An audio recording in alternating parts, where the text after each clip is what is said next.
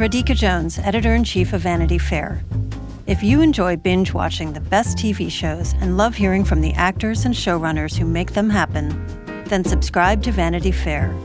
Our Hollywood reporters take you behind the scenes of the year's most anticipated projects, the industry's biggest moves, and the hardest-fought awards races. From The Crown to The Real Housewives, we've got the inside scoop. As a special thank you to our still-watching audience, we're offering 15% off a yearly digital subscription to Vanity Fair.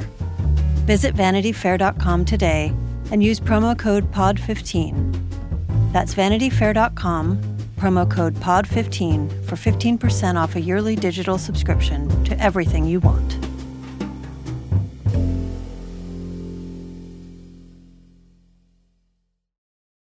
This episode is brought to you by Progressive. Most of you aren't just listening right now. You're driving, cleaning, and even exercising. But what if you could be saving money by switching to Progressive? Drivers who save by switching save nearly $750 on average, and auto customers qualify for an average of 7 discounts. Multitask right now. Quote today at Progressive.com. Progressive Casualty Insurance Company and Affiliates. National average 12-month savings of $744 by new customers surveyed who saved with Progressive between June 2022 and May 2023. Potential savings will vary. Discounts not available in all states and situations. AI is making waves in every field it touches. President Biden is now on TikTok, and the election draws closer each day. With so much going on in the world, it is hard to keep up with it all, let me tell you. Hi, I'm Kai Rizdal, the co-host of Make Me Smart. It's a podcast from Marketplace. And every weekday, Kimberly Adams and I break down the latest in business and the economy with short daily episodes to make it easy for you to stay in the know. Listen to Make Me Smart wherever you get your podcasts.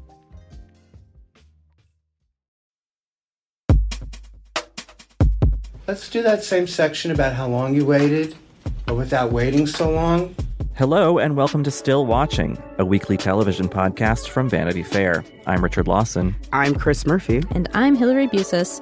We're here to discuss the third episode of Season 2 of the Max series, And Just Like That, titled Chapter 3. Chapter 3. I came home from the Manhattan School of Music with Beethoven's concerto still ringing in my ears. Later, Lindsey Weber and Bobby Finger from the podcast Who Weekly will be stopping by to discuss celebrity and the Sex and the City universe. But first, a quick recap for Chapter 3. Carrie's podcast is canceled, but she's back in the vocal booth to make her audiobook. As I called John's name, I worried. I'm sorry. I just missed a word. You okay there? Yeah. Carrie struggles to read about Big's death, so she fakes COVID to try to get out of it. I just tested positive for COVID, so, you're gonna have to get an actress to record it. I'm so sorry. Carrie finds comfort from an old friend with a new face, Bitsy Von Muffling. Honey, the second year is worse than the first. That's the dirty little secret nobody tells you. Charlotte and Lisa are the hot topic at school when they end up on a MILF list. I do think it's wrong that in this day and age, women are still being judged solely for the... Here it is. We're number 2 and 3. Seema is shaken after her Birkin gets stolen in broad daylight. What's happening to the city?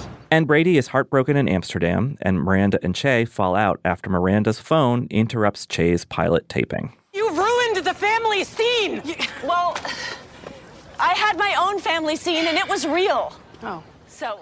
The first most important question I want to ask you both is Che's show supposed to be good? Oh, boy. I actually... Oh, my little cannoli. My little cannoli took the place of Andre Rashad for the most used phrase this week. My little cannoli. I decided after this episode, it is absolutely supposed to be bad. There's no way it's supposed to be good. Here's my question. In the show's universe, was the show good at some point and then it was ruined by network notes?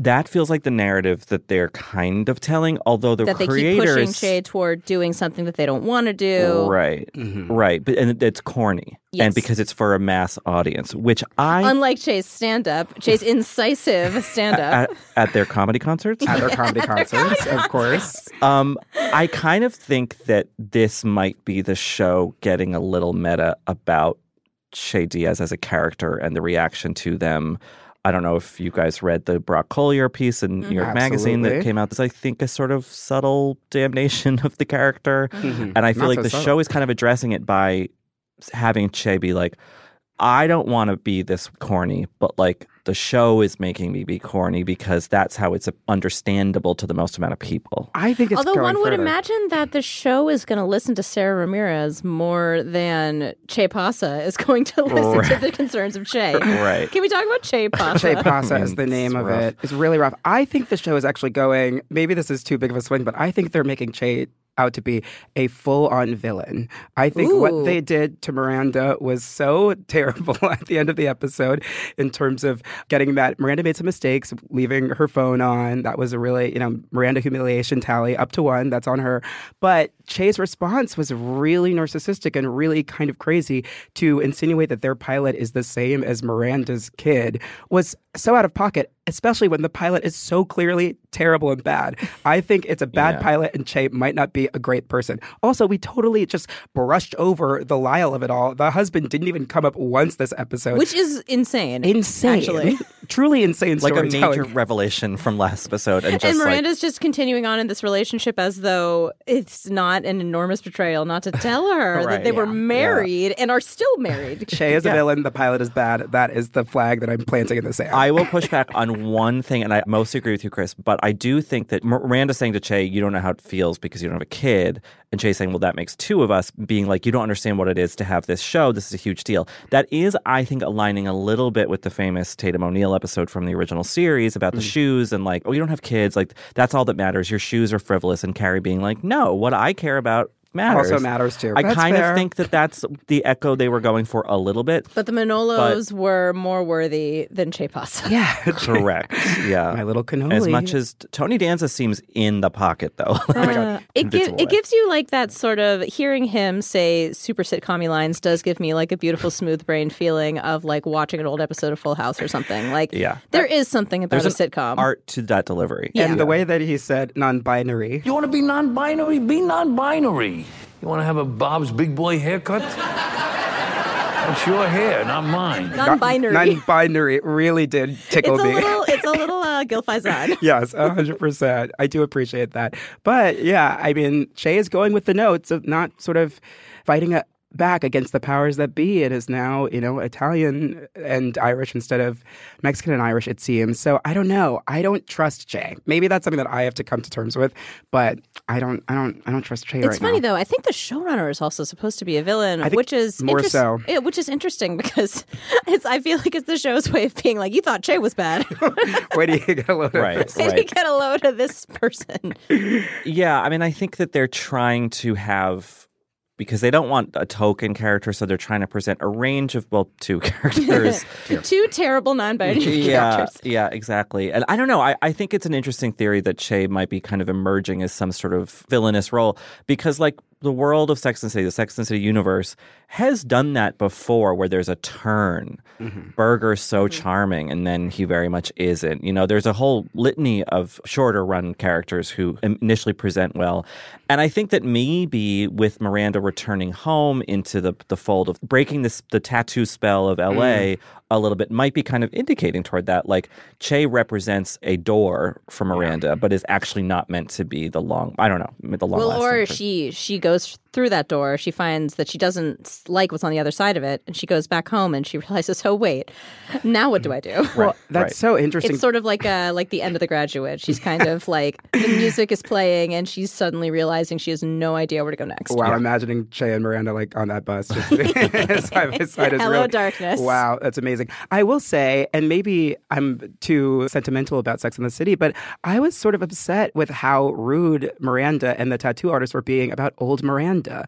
Like, obviously being a corporate lawyer might not be as chic and as fun and as woke as Miranda is now. But like, Chris, I feel like you and I have personal stakes. Yeah, personal stakes being sort of partnered with lawyers, even public defender on my end, but still. But I will say that like old Miranda, and I guess we didn't see her that much doing like law things. I don't know how much of a cog in the machine she was, but she took so much pride in being partner and working really hard. Wasn't her storylines in one of the movies that she went to like a really cool progressive female-led firm that allowed her to have a life? Did I make that up? No, I think that rings a bell. I think that's what happened to her at the end of the second movie. Yeah. Which we've agreed it's not that the second canon, movie though. is not canon. So the Irish Nanny's not canon. The Lords of My Labia, is not canon. Not canon. No, the Nation of Abu Dhabi, not canon. But I think that also we are reminded in this episode that the fancy lawyer job afforded her a fucking townhouse in Brooklyn Heights. To be fair, she bought it in Brooklyn Heights in like 2002. Times have changed. Right, and now it's worth 10 times what she paid for it, I'm sure. And it's probably paying for her sojourn to L.A., too. I don't think Che is putting her up, you know? No, Miranda's got to be paying her own way. Yeah, Miranda's got to be paying Network money is better than streaming money. That's true. Yeah, I do think it's a kind of funny way to talk about like a certain class of white women in the last however many years sort of being resistance pilled, like, and that's sort of Miranda's narrative where it's like, wait a second, my eyes have been, now that I'm financially secure, like my eyes have been open to inequity and stuff that I haven't really been paying attention to, including myself. Yes. And so I think turning to the only like people of color that they know and being like, wait, did you know about this? And they're like, yeah. Where you been, Miranda? Exactly. So we mentioned Miranda's return because of Brady, who broke up with his girlfriend in, I thought, a pretty well faked Amsterdam in one brief street scene. No canals, but that's okay. Brady was such a vexing character last season because he was just so gross, like just like having sex like loudly one wall away from his parents and all that. Boy. I liked the way that they kind of showed subtly at the end, not so subtly at the end, that his real feelings about this sudden breakup with his girlfriend while they're backpacking through Europe was kind of because he's like, everyone's breaking up. My parents are breaking up. Do we welcome Brady back into this fold? If he can be a character and not just like a gross device, I think sure. I mean, I don't know. I'm kind of curious about what that kid is like. He doesn't seem to be a hard-charging Miranda. Is he a Steve? Is he also? Oh, he seems way more Steve. Soft-hearted. Too laid back, too soft, Which is probably why he called Miranda, because he probably was like, I need the practical, what time's my flight home? Like, when are you going to meet me? Like, instead of Steve being like, oh, kid, that's too bad. Brady. Want to go shoot some hoops? Yeah, I mean, I'm happy that Brady got Miranda back to New York where she belongs. So that already gives him some points in my book. I felt for him, first heartbreak. But I do think it does open up Brady, speaking of Charlotte again, and if I'm remembering the trailer, it seemed like there might even be some like Brady, Lily, like flirtation thing there, which would be thrilling to have the two moms of the group. I mean, then it does become, like The Force Awakens or whatever. That would be so exciting. I think that like, maybe this makes me a creep, but it's like that kind of entanglement is sort of fun. Like, so not that like, we know that Brady is sexually active, and I think Lily is old enough at this point, right? She's probably she's like 16, 17. Yeah. That would be really fun. Yeah, and it would be fun because that would create obvious tension between Charlotte and Miranda in a way that we've like not really seen yet. And to have Carrie sort of be in the middle, that could be really fun, I think. Some sort of blow up, some sort of, I don't know. Yeah, like Lily's the little princess. Yeah. I can see that happening. So Miranda is contending with her decisions from season 1. Carrie is contending with what happened to her in season 1. She's recording the book. I thought this was a really well articulated plot line to sort of like slightly indirect way to talk about healing and grief and all that. I mean, it's funny because last week we talked about how we'd left grief in season 1 and we were moving into a more fun space. Yeah, a little bit of an oopsie. And I was a little bit like, oh, God, we're going back to this. It's a little dreary. But I will say, I thought Sarah Jessica Parker, she nailed it for me. And I think they gave her the space in the recording studio to really sort of like go there. And I like the sort of like, not absurdist, but the sort of breaking with time of like the shower water playing in the background. And the words going like a CAPTCHA. Yes, like a CAPTCHA, which are hard to figure out. But I ended up being more pro than negative. And I also liked, and this might sound really rude of me, that they ended up like comparing Big to like a Birkin and then like lost jewelry. Like that was the big metaphor at the end. Seema was like, yeah, it's like me losing my Birkin. And then, my favorite beat of that storyline is Carrie faking COVID, which felt like classic sitcom, like, oops, I got myself into a pickle and now all of my friends are acting like I wish that almost they had teased that out more and longer and made her like go deeper into her deception, because I feel like that's always a fun place to find a character in a sitcom. Because it did become like, oh, I don't want to go to these plans tonight. I'll just text them and say I was exposed to someone yesterday, and so just to be safe. Like COVID, I mean, it's really callous to say about someone that killed a lot of people, but like it was at its most cynical a good excuse. We've all done it. Yeah. That's Carrie in her villain era in a really relatable way. And and it led to a really fun button on the episode. So good. A great and just like that. And just like that, I got COVID. The first one of those that I felt like was actually like a fun little kicker. And that's how I got With COVID. a crane shot of a New York City street. That felt classic. Yeah. Yes. That really did. Yeah. I would say overall, I feel like this episode, maybe Che aside, I felt like this episode was really firing on all cylinders in a way that I don't think the show has before. This was, I think, the first and just like that felt like a TV show and not just kind of like random meandering plot lines about some people that we used to know. Oh, yeah. I will say, I don't believe for 1 second that Carrie Bradshaw had never gotten COVID. That was so ridiculous. Like, it's your first time. I was like, she would 100% be someone who would maybe flout the rules a little bit. And, I could see her having COVID. You think that before. she was like going to secret parties in Times Square? Or shoe sales, Yeah, illicit sample sales. Yes. But I like that to me.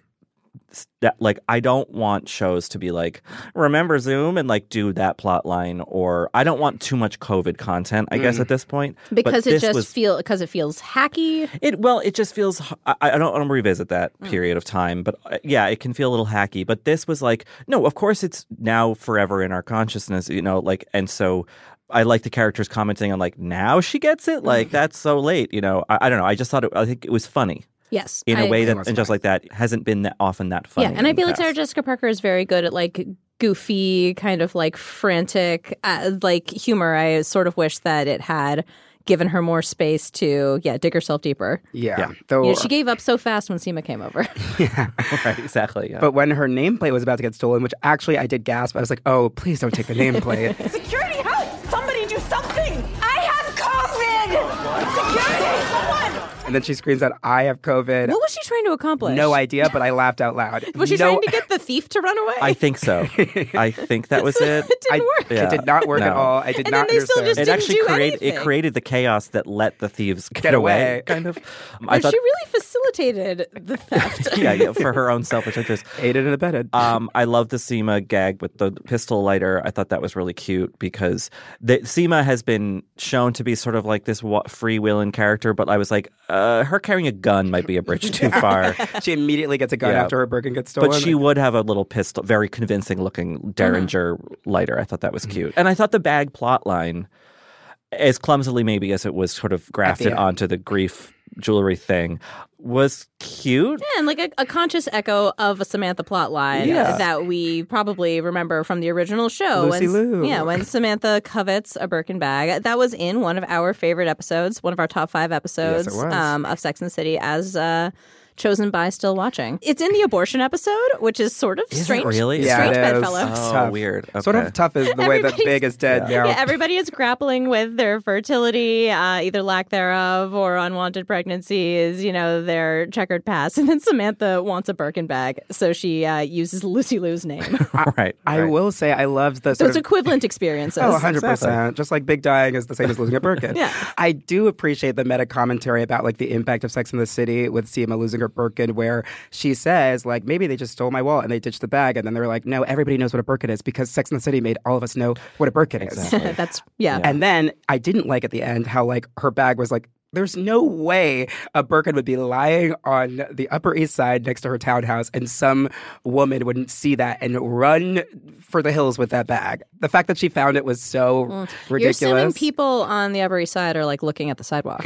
That is true. Or even on the sidewalk. They float above the ground. I forgot about that. They also, I don't know if you guys have seen the documentary The Truffle Hunters about the men in northern Italy who have dogs that sniff out truffles. On the Upper East Side, they do have Birkin sniffing dogs. So that's actually why Seema saw it, because that's why the dogs 100%. I'm surprised Richard Burton III didn't get it. Yeah. We should also mention, circling back to our first among equals, Carrie. I also love the Bitsy scene, who has always been regarded as this silly character, one of their old stock joke characters, like all those old society ladies. Like this show, Sex and the City loves to poke fun at those women. Mm-hmm. But so I thought it was nice that she gets this moment of like clarity and actual sensible advice to Carrie. Mm-hmm. Is Nathan Lane dead in the show? In the show, he must. In the show, he must be. Nathan Lane is no more. That is tough. As of last season, too. I forgot about that. Okay. R.I.P. Nathan Lane. God. Which means he came out to Bitsy and is now living in Provincetown with someone. Yeah. He's living with Smith Jarrett in Palm Springs. No, it was really great to see Bitsy. And she was, again, she did a great job of sort of like playing sort of the ridiculousness of the facelift. $100,000 facelift, and I still have to come here for a $25 mustache wax.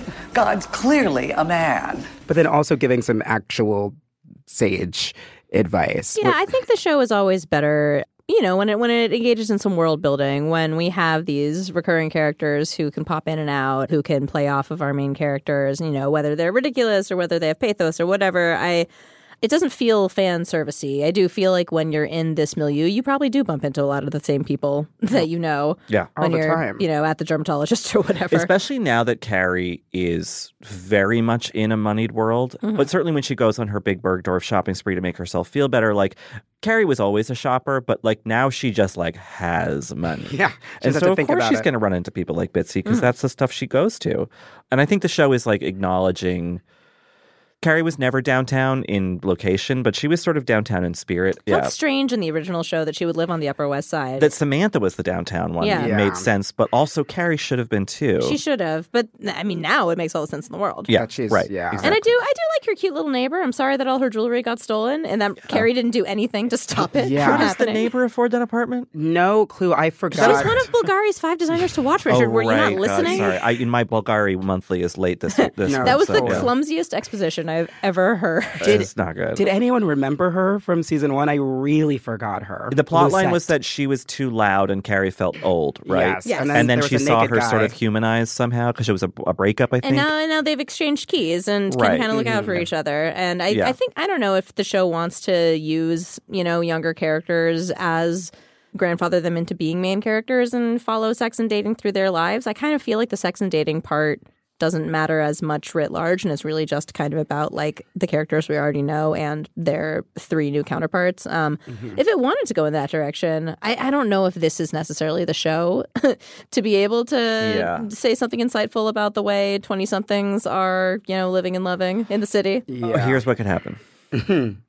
Hit us. Carrie's walking downstairs, going outside somewhere, and she sees Steve leaving her neighbor's apartment. Lucetta's apartment. Yeah, that's what happens. I mean, Miranda moved on, right? Yeah, right. Steve deserves that would to be as well. He does. You know, that's because I thought that like they used her well for this metaphor of like we're just going to lie in bed to get like we can get up eventually, but we don't have to get up right now. Like she's become a functional character in at least for the show's metaphors, right? But yeah, if they wanted to involve her more, but no, I think this show is much more about like the experience of being a woman in your 50s, and all of that implies romantic stuff being part of that, but not the entirety, the way the original show was focused on that. Right. Yeah. I think that our producer, Emily, put in our show notes that some of this, I think this is a good episode, but I did feel some of the strain of having to juggle 6 to 7 characters. I think Seema's little purse plotline could have had an extra beat. I also think that the MILF plotline with Charlotte and Lisa Todd Wexley, there needed to be one more. They see this hot kid, and which is kind of interesting. An interesting like, line. I guess he could be 18, even then. And then nothing really comes of it. It did feel like there needed to be a final beat, Yeah. I'm glad that it wasn't sort of just like with last week, some big moral moment about racism or a big moral moment about the MILF list. You know, it just sort of ended with like a funny like gag or whatnot. But yeah, it sort of did need to be rounded out a bit. I will say I took a page out of Hillary's book and I wrote down all of the names on the MILF list. Well done. Well, actually, Chris, I want to say that I did the same thing. Look at us. And I looked up the people on the MILF list.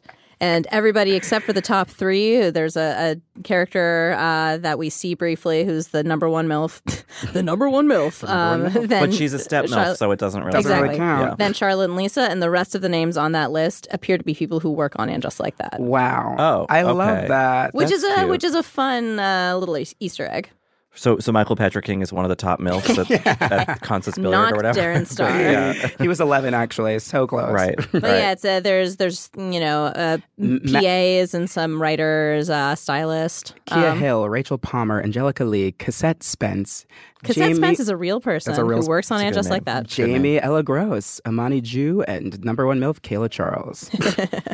I thought it was a fun plotline. I mean, I think that they should go deeper into Lisa Todd Wexley and Charlotte being ensconced in that prep school. They're doing that, but like I think that's ripe, fertile territory, you know. And this was a little bit of a dip in, but I think they could have given it a little more time. I also appreciated theater-wise that when Nicole Ari Parker playing Lisa Todd Wexley was like, I feel like Blanche Dubois because she played her on Broadway. Back into the Sex and the City with Blair Underwood, who played Robert, Miranda's best boyfriend ever, other than Steve. And I believe Daphne Rubin Vega was Stella. Yes, she was. Yeah. I saw that. I took a picture with Blair Underwood afterwards too. She was great in it. Nicole Ari Parker, really great Blanche Dubois. I believe it. I will say it was a nice excuse to get Naya involved with the women. Yes. Given that Miranda's still in LA until the end of the episode, and it was nice to see her interacting with people and not just on her own journey, although even that could like have a little bit more time in terms of the juggling of the storylines, because I was like, oh, when that like Keegan-Michael Key lookalike guy. And sound alike. I literally thought it was him, and then I saw his muscles, moment. And I was like, that's not him. But I was like, oh, it's like she's getting hit on left and right, and yet we haven't really been able to go there because we're juggling 7 storylines. Chris, I think you're right and smart to point out that like that was a nice new connection point. Mm-hmm. We haven't had like a Naya, Lisa Todd Wexley solo. I mean, this is barely a solo storyline or duo storyline for them. But I remember in the old days, and I don't want to do too much comparison to the old show, but it's kind of impossible not to. When like you would get that little thrill of like, oh, weird, Charlotte and Samantha have a combined plotline this episode. Yeah. Like it always felt fun when the non-Carries had their own separate things together. Yes. And I think that because there are 7 characters, 6-ish to juggle, maybe that could be a strategy going forward, which is like this week, instead of 6 plot lines, we have 3 pairs of 2. Yeah. I even felt that way when Miranda called Charlotte and not Carrie about the Brady situation, because of course she would call Charlotte because Charlotte has kids. Charlotte has kids. And it's like, it was fun to see. I was like, oh yeah, they have their own relationship, obviously, that is outside of the Carrie sphere. Oh my God, it's such a mess. Do not worry about Che right now. You are doing the right thing. There's nothing more important. Thank you for saying that. Brady's gonna be okay. I love you. I love you too. Bye. It was really fun to have 4 women at a tabletop. Not 3, not 7, 4 women. Just felt like home a little bit. And I was like, I don't even care who the 4 are.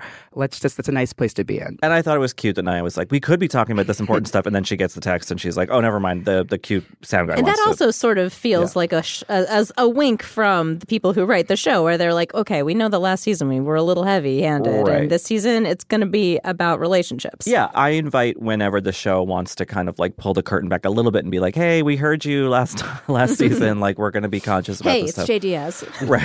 Right, exactly.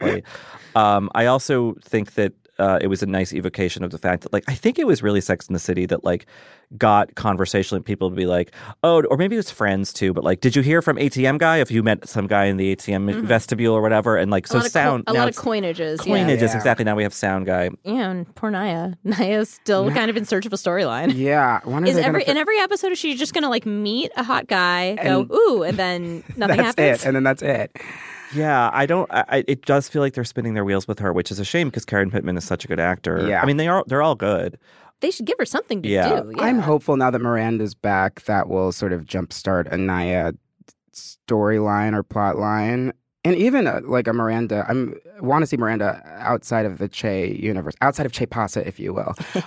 So I guess I'm still hopeful because Karen Pittman is so good and she does make me laugh. Like, she's great at these line readings. I find her rapport with these other women fun when we get to see her do it. But yeah, I'm ready for her to text one of these men back. Like, let's get the show on the road here. Yeah, it seems very clear that her marriage is over. I don't know if she hasn't gotten that memo. The rest of us certainly have. Yeah, we're not holding on hope for Andre Rashad. Start meeting a guy of the week. And they then keep find throwing out. hot guys at her, and then it just doesn't go anywhere. Yeah. She has to meet a guy of the week. She has to go home with him. She has to then find out what's wrong with him, and then find a new guy the next week. Exactly. And then go to brunch to talk about what's wrong with him, and then find a new guy. You satisfy our hunger for the show's old beats through Naya. Yes. Yeah, because she's the most single one of the bunch. I mean, Seema's single, but like that's a different story. And Nia, I mean, I don't want to use this word because it's often a pejorative leveled at women, but Nia's maybe the more desperate of the. I think she would agree. Yeah, 100%. Yeah. Like getting such a thrill out of a mic adjustment says that maybe you need to get out more. It was a sexy mic adjustment. I one time at the I was doing something at the Paley Center in New York, an onstage Q&A with the cast of Quantico, the short-lived FBI sexy Charlotte Priyanka Chopra's big brand in the introduction US. to America. Yeah. Exactly. And so everyone was getting mic'd up, and they finally got to Priyanka, and the guy started reaching with his mic out, and she goes, "Oh no. We're not doing that." And then she had to have a hand mic. Good for her. Yeah, that's honestly really know your worth. I was like, she's fabulous. Still watching. We'll be back in just a moment. And when we return, we'll be talking to the hosts of Who Weekly about celebrity and Carrie's short-lived podcasting career. So, podcasting might be dead for Carrie Bradshaw, but it is very much alive for our next guests. I'm very excited about this. Bobby Finger and Lindsey Weber are the hosts of Who Weekly. Always wanted to say this. A podcast that tells you everything you need to know about the celebrities you don't. They're also New Yorkers who have a keen eye on celebrity and the media. Bobby and Lindsey, welcome to Still Watching. You guys are fans, right? Like earnestly, not ironically? Huge of both. I mean, I can't speak for Lindsey with regards to And Just Like That. We're both. I will speak for her with regards to Sex and the City. Earnest fans of the original show. Yes. I'm an earnest fan of And Just Like That. Every second of it. I think Lindsey, there's like a little more irony there, maybe. But when you like it, you like it. Not even irony. I mean, I just think I have a little bit more of like a realistic, grounded take in it than you do. Oh, such a Miranda. I mean, when I watch this show, I ascend to like some other dimension, like a plane of existence that I've never been to before, because I feel completely demented every time I watch it in the best possible way. I'll be like not this episode was fine, and Bob, you're like, I cried twice, and I'm like, where did you cry? In what parts did you cry? And then when I explain where I cried, I feel crazy when I explain when I cried, because there's nothing particularly like necessarily moving about it, but it's like the show turns buttons I didn't know I had. Like it's very weird. I'm obsessed. I never want it to end. I might die when the show ends. Like I need this show. Well, to I think survive. that's how the show's going to end. Is everyone dies? Yeah, I know. We all just go out together. It'll be like the 6 Feet Under montage Tedros of like shows up, Che being suffocated and Miranda being buried under sand on the beach, and Brady driving a Prius across the 6 feet desert. under. Yeah. So we were talking. Chris, Hillary, and I were talking in the recap portion of this episode about episode 3. Mm-hmm. And about how it really clicks. Like it feels like the show firing mostly on all cylinders. Do you agree with me? Does this feel like a kind of higher watermark for the show than maybe a lot of season 1? Totally. Well, this morning we did a recap for our Patreon on the first 2, and I hadn't seen the third yet. And so Bobby kept like alluding to how the third like brings it together or something, or it becomes better. And I was like, I don't know. I feel like I'm still very much like warming up to this tone again. I'd forgotten that this show has like a very confusing tone that you have to almost like get into or get out of, or decide what it is. And I just had forgotten how like maudlin and sad it can be. I was a little bit like unsure, and then I saw the third episode, and I agree that it's much tighter of an episode, and it's much more, instead of picking up where we last left off and reminding us about all these things that everyone is doing, it's honestly too much that everyone's doing, so much exposition, it almost falls finally back into kind of the rhythm of the original show and what makes it so funny. So I agree that it's much better than the first 2. It's good. Okay, well, there's Bobby, an answer to did you both of those ascend questions. to another Before I plane? answer the question, And what part made you cry? Did I ascend? Yes. When did I cry? When Carrie was reading the audiobook. So professional. Thought that was just so... I thought it was so moving. I thought it was just... Again, like the tonal... Not just like the tone of the show, but the tonal shifts that the show takes within a single episode are so funny. Like, there's Carrie grappling with the death of John... I thought the stuff between the producer and her was so sweet and well done. Like, it's just very well, the show is very well observed usually, but then that is coupled with like literally COVID jokes.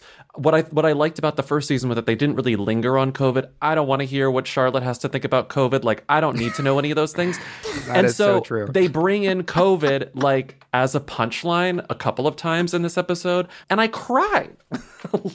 How does this show do all of these things at once? I know that some people will say it does all of these things badly, but like I think it's like firing it on all cylinders and everything is a success. It definitely does all of those things. So glad you guys are privy to this. I did just think of something that I think would have been a good COVID storyline, which would be Charlotte frantically trying to get her kids to the front of the line for the to get their vaccinations. Oh my God. She would absolutely skip. And like calling their pediatrician every day, and the pediatrician is like, I'm sorry, it hasn't been approved for that age group yet, and her just like freaking out. Todd Wexler would like have her own supply of vaccines. Oh yeah, they go to a concierge doctor. She'd hoarding be giving vaccines. them, actually. She'd be hoarding them. Lisa's like, I already got the booster while people were waiting to get the first shot. Yes. But do you feel, I feel like Seema might have been like, do vaccines really work? Fairly true. Yeah, not in an anti-vax way, but she would talk about how strong her immune system is and how rarely she gets smoking a cigarette. Yes. I want to know, I'm such a big fan of Who Weekly, patron subscriber, and I really do love when you rank people from Who, so celebrities sort of like to be like the lowest of the totem pole, some of the people that we might not know to them. Not great name recognition. Yeah, no name recognition to sort of the biggest household names. Yes, the biggest A-list. So we sort of have a bigger cast of characters this season on Just Like That. We've expanded. We have our Lisa Todd Wexley. We have Nia Wallace. We've got Seema Patel. And we also have Che Diaz. So I would love if you would indulge us and go who to them for the new ladies and Charlotte, Miranda, and Carrie. So Seven and Che. And also Che. Including the old girlies? Them. Che's number one, and them. Then Che is the then biggest Carrie. them. And then I think it goes Che, Carrie. No, it doesn't. That's blasphemous, but I love it. It goes Carrie, Miranda, Charlotte, I think. Definitely.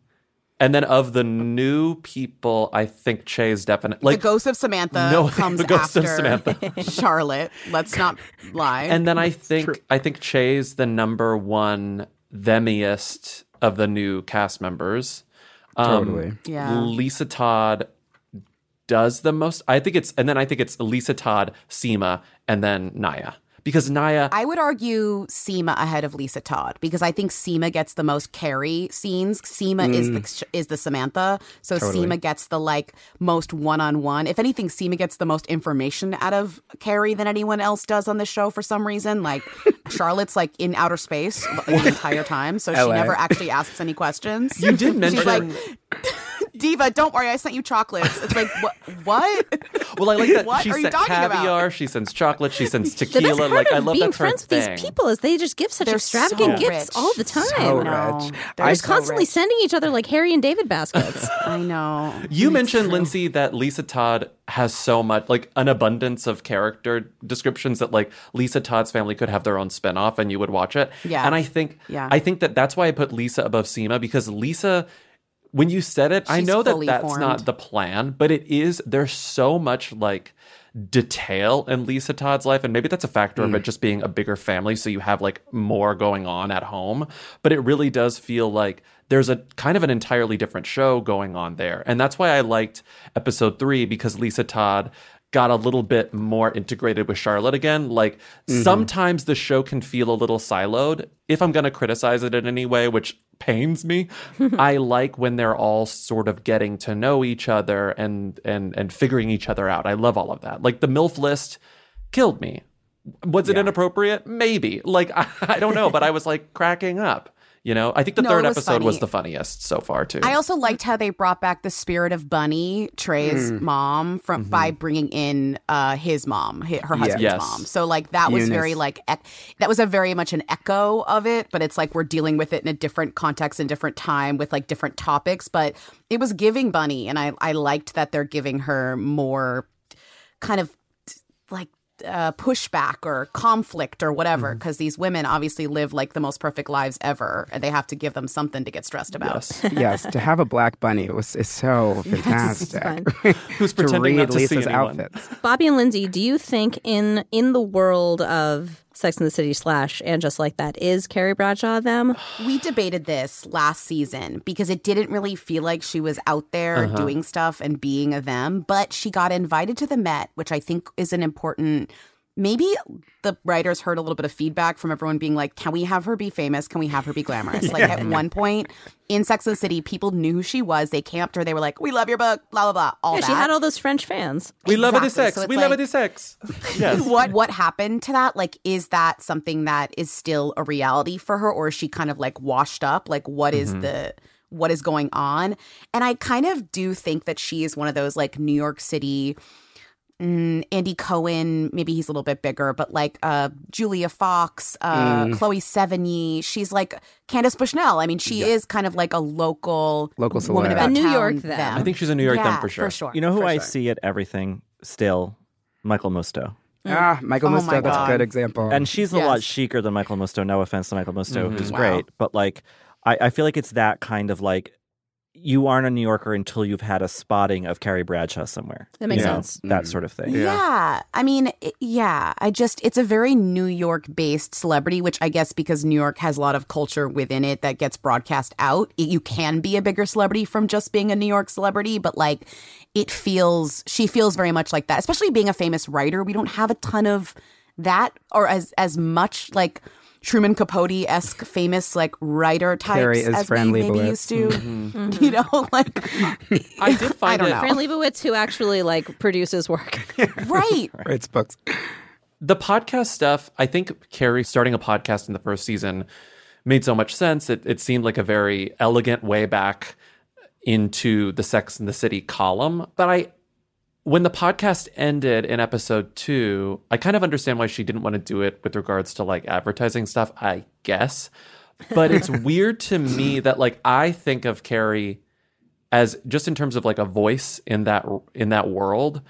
To me, that podcast would have been a slam dunk, top of the charts. Like I find it weird that like Carrie, New York, them, probably broader, top tier who, but like New York them for sure. It's weird to me that the podcast wasn't like this huge phenomenon, but maybe that's just not fun to write. Like maybe it's just not a fun thing to have on a television show, a successful podcast. Well, don't you feel like the podcast was supposed to be, you know, how every episode of Sex and the City, she sit down and she write at her computer, like, you know, why do girls do this and guys do that? Or like whatever bullshit she wrote at the time. I felt like they were going to transition that to be like what the podcast was, which is like her giving advice and then kind of spinning that advice into the theme of the episode, which I always really liked Sex and the City for, because it was always like living an experience and then summing it up. Like you Modern know? Family episodes or something. Yeah. I thought that was what we were going for. And then it kind of, they were like, okay, we don't want to do the podcast anymore. So we're going to blow up the podcasting industry. Was that triggering? Thank you. Very triggering. How many vagina ads have I had to read? And of course, you can always rewrite them. You can always make them your own. It doesn't have to be that much drama.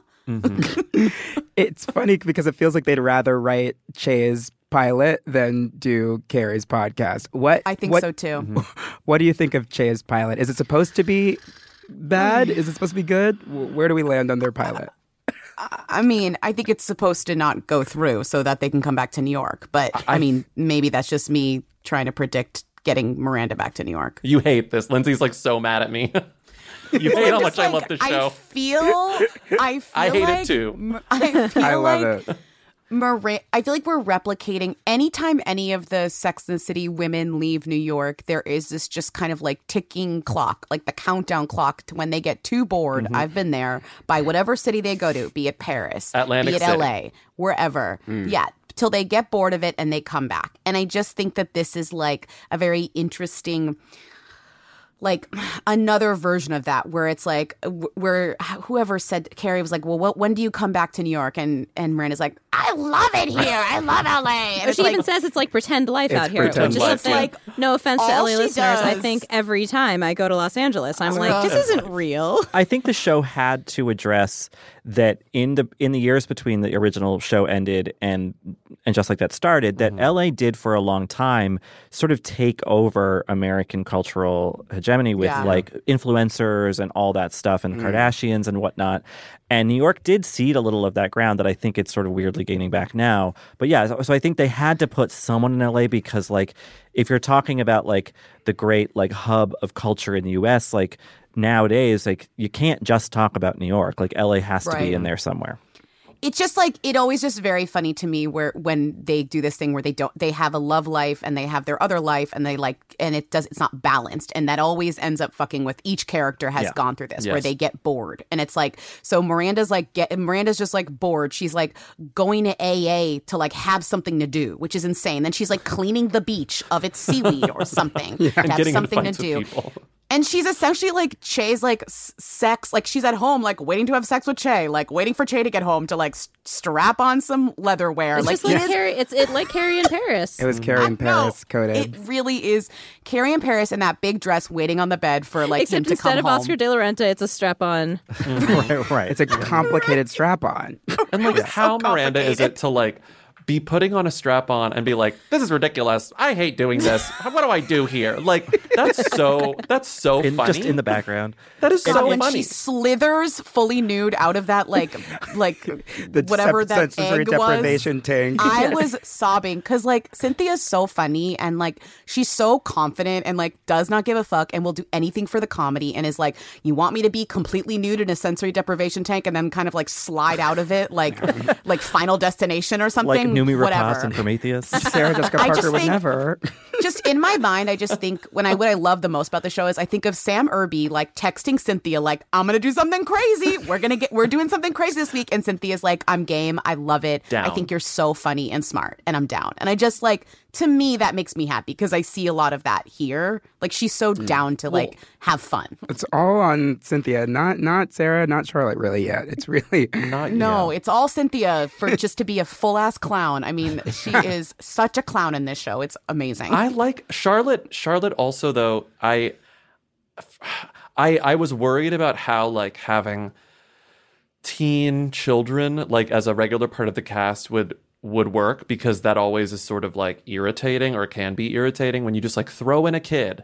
But like Charlotte's kids, I'm enjoying so far. And to be fair, Lindsey and I have only seen 3 episodes, but I think that they're actually providing laughs, not necessarily interest, but like when they're on screen, like it makes me laugh. Like when someone made a joke calling Lily Eilish and then Rock laughed, I laughed. I was like, okay, this is like, we can have kids to this show and I could laugh. It's sort of like when your friend gets pregnant and you're like, oh, there goes the dynamic. And then the kid gets a little older and you're like, this is fine.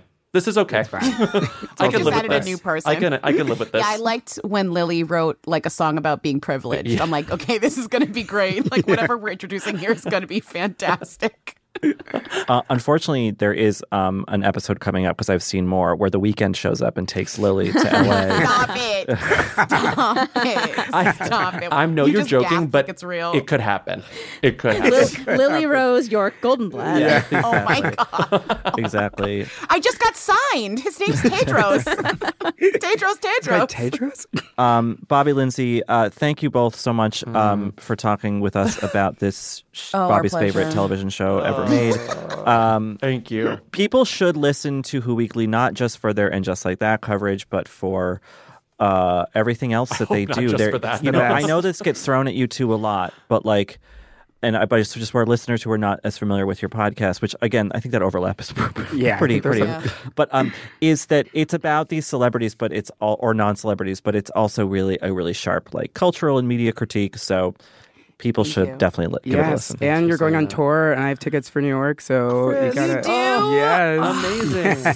Amazing. One of the few, the proud, the brave. We're going on tour. We have to work this into our show, I think. It's too, like, the fact that we're going on tour, like, while this show is airing is going to be a real problem for me in terms of not talking about it. Do you want to plug dates, or is everywhere sold out? It's all on whoweekly.us/live, and anywhere that you see that might be sold out, we're adding new shows, so don't get stressed. Great. All right. Well, we're looking forward to more of your coverage of And Just Like That. Bobby Fritter, Lindsey Weber, thank you so much to you both. Thanks for having us. This is great. Still Watching will be back in just a moment. And when we return, the fabulous fashions and the not-so-glamorous looks. And if you are watching this video, either I'm dead or I'm in a very, very, very bad situation. She said, oh my God, I can hear gunshots. I can hear men outside. Where are they? What have they done to them? Are they dead? Are they not dead? There is one suspect, her father, the Sheikh. It's Madeline Barron from In the Dark. we've teamed up with our new colleague Heidi Blake at The New Yorker to try to answer a question about one of the richest men in the world, the ruler of Dubai. Why do the women in Sheikh Mohammed's family keep trying to run away? There's 5 policemen outside and 2 policewomen inside the house. So basically I'm a hostage. And he reminded me that Sheikh Mohammed can get me anywhere. Because you're a rich and powerful person, you can effectively break any law you want in our country and get away with it. The Runaway Princesses is available now. Follow In the Dark wherever you get your podcasts. Apple Card is the perfect cashback rewards credit card. You can earn up to 3% daily cash on every purchase every day. That's 3% on your favorite products at Apple, 2% on all other Apple Card with Apple Pay purchases, and 1% on anything you buy with your titanium Apple Card or virtual card number. Visit apple.co/card calculator to see how much you can earn. Apple Card issued by Goldman Sachs Bank USA, Salt Lake City branch. Subject to credit approval. Terms apply. At eBay, you'll always get that feel of real because your fashion purchase will be backed by Authenticity Guarantee. Whether it's a knit bag, a must-have watch, dreamy jewelry, or fire sneakers and fresh streetwear, every step will feel authentic, every flex will feel real. Ensure your next purchase is the real deal with eBay Authenticity Guarantee. Visit ebay.com for terms.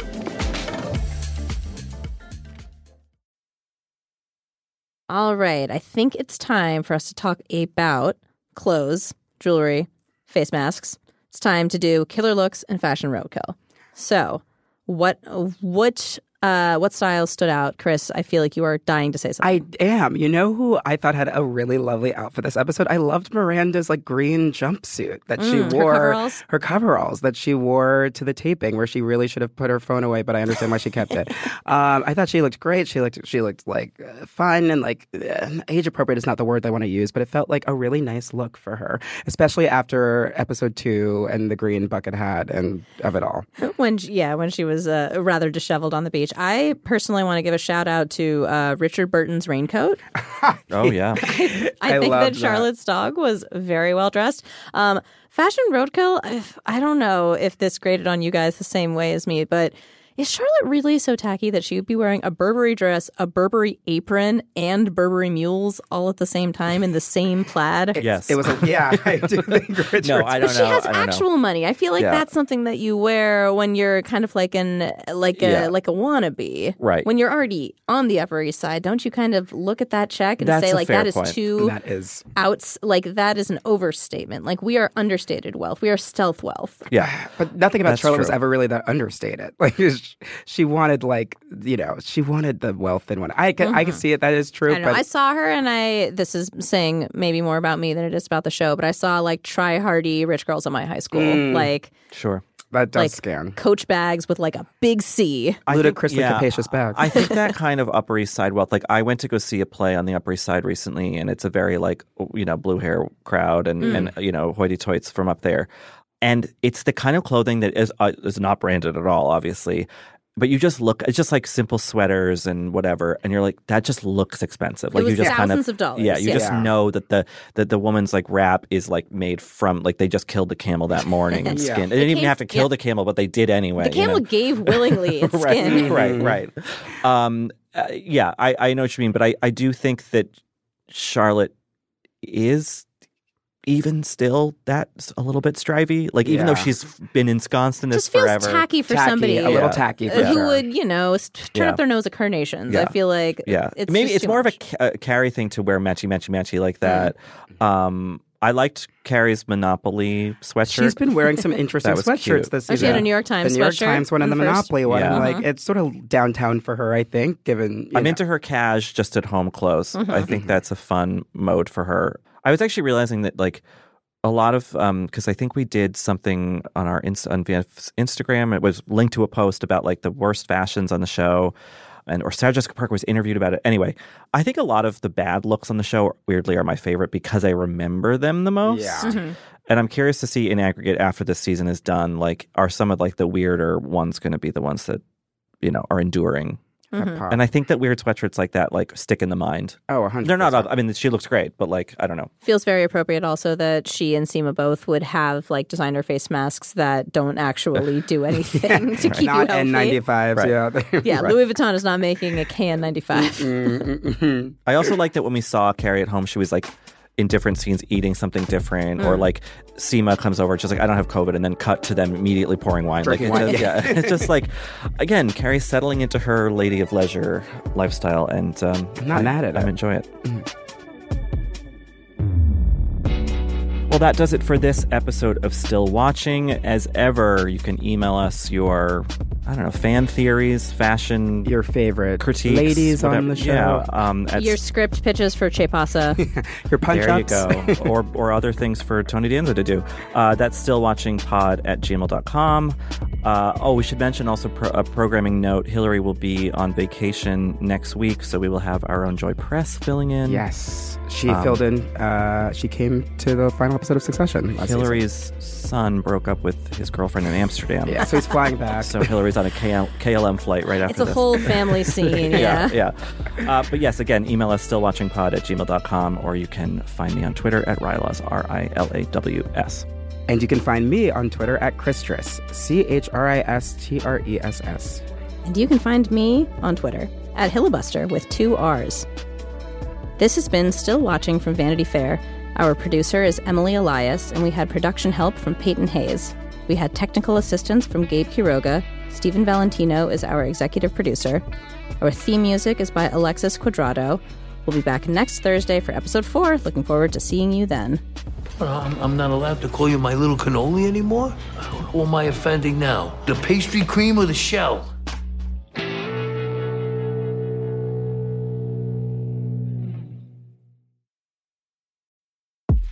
The Run Through with Vogue is where you'll meet all the most exciting people in fashion and culture. I am Fran Lebowitz, who should be the mayor of New York. We all support that. We support that. Very nice. Nikki. Yes. It's been really great being in this beautiful pink room. All right, Usher, can you hear us? I can hear you. All right. Can you hear me? We can. We can. All right, here we are. On the podcast, you'll learn how Vogue really works. Sometimes we'll come in for a second or even third run through until we are AWOC. Can you tell us what AWOC means? It means AWOK, Anna Wintour OK. I'm Cho Minardi. And I'm Chloe Mel. And we're the hosts of The Run Through with Vogue, where fashion and culture collide. Join us. It's AWOC. Listen and subscribe wherever you get your podcasts.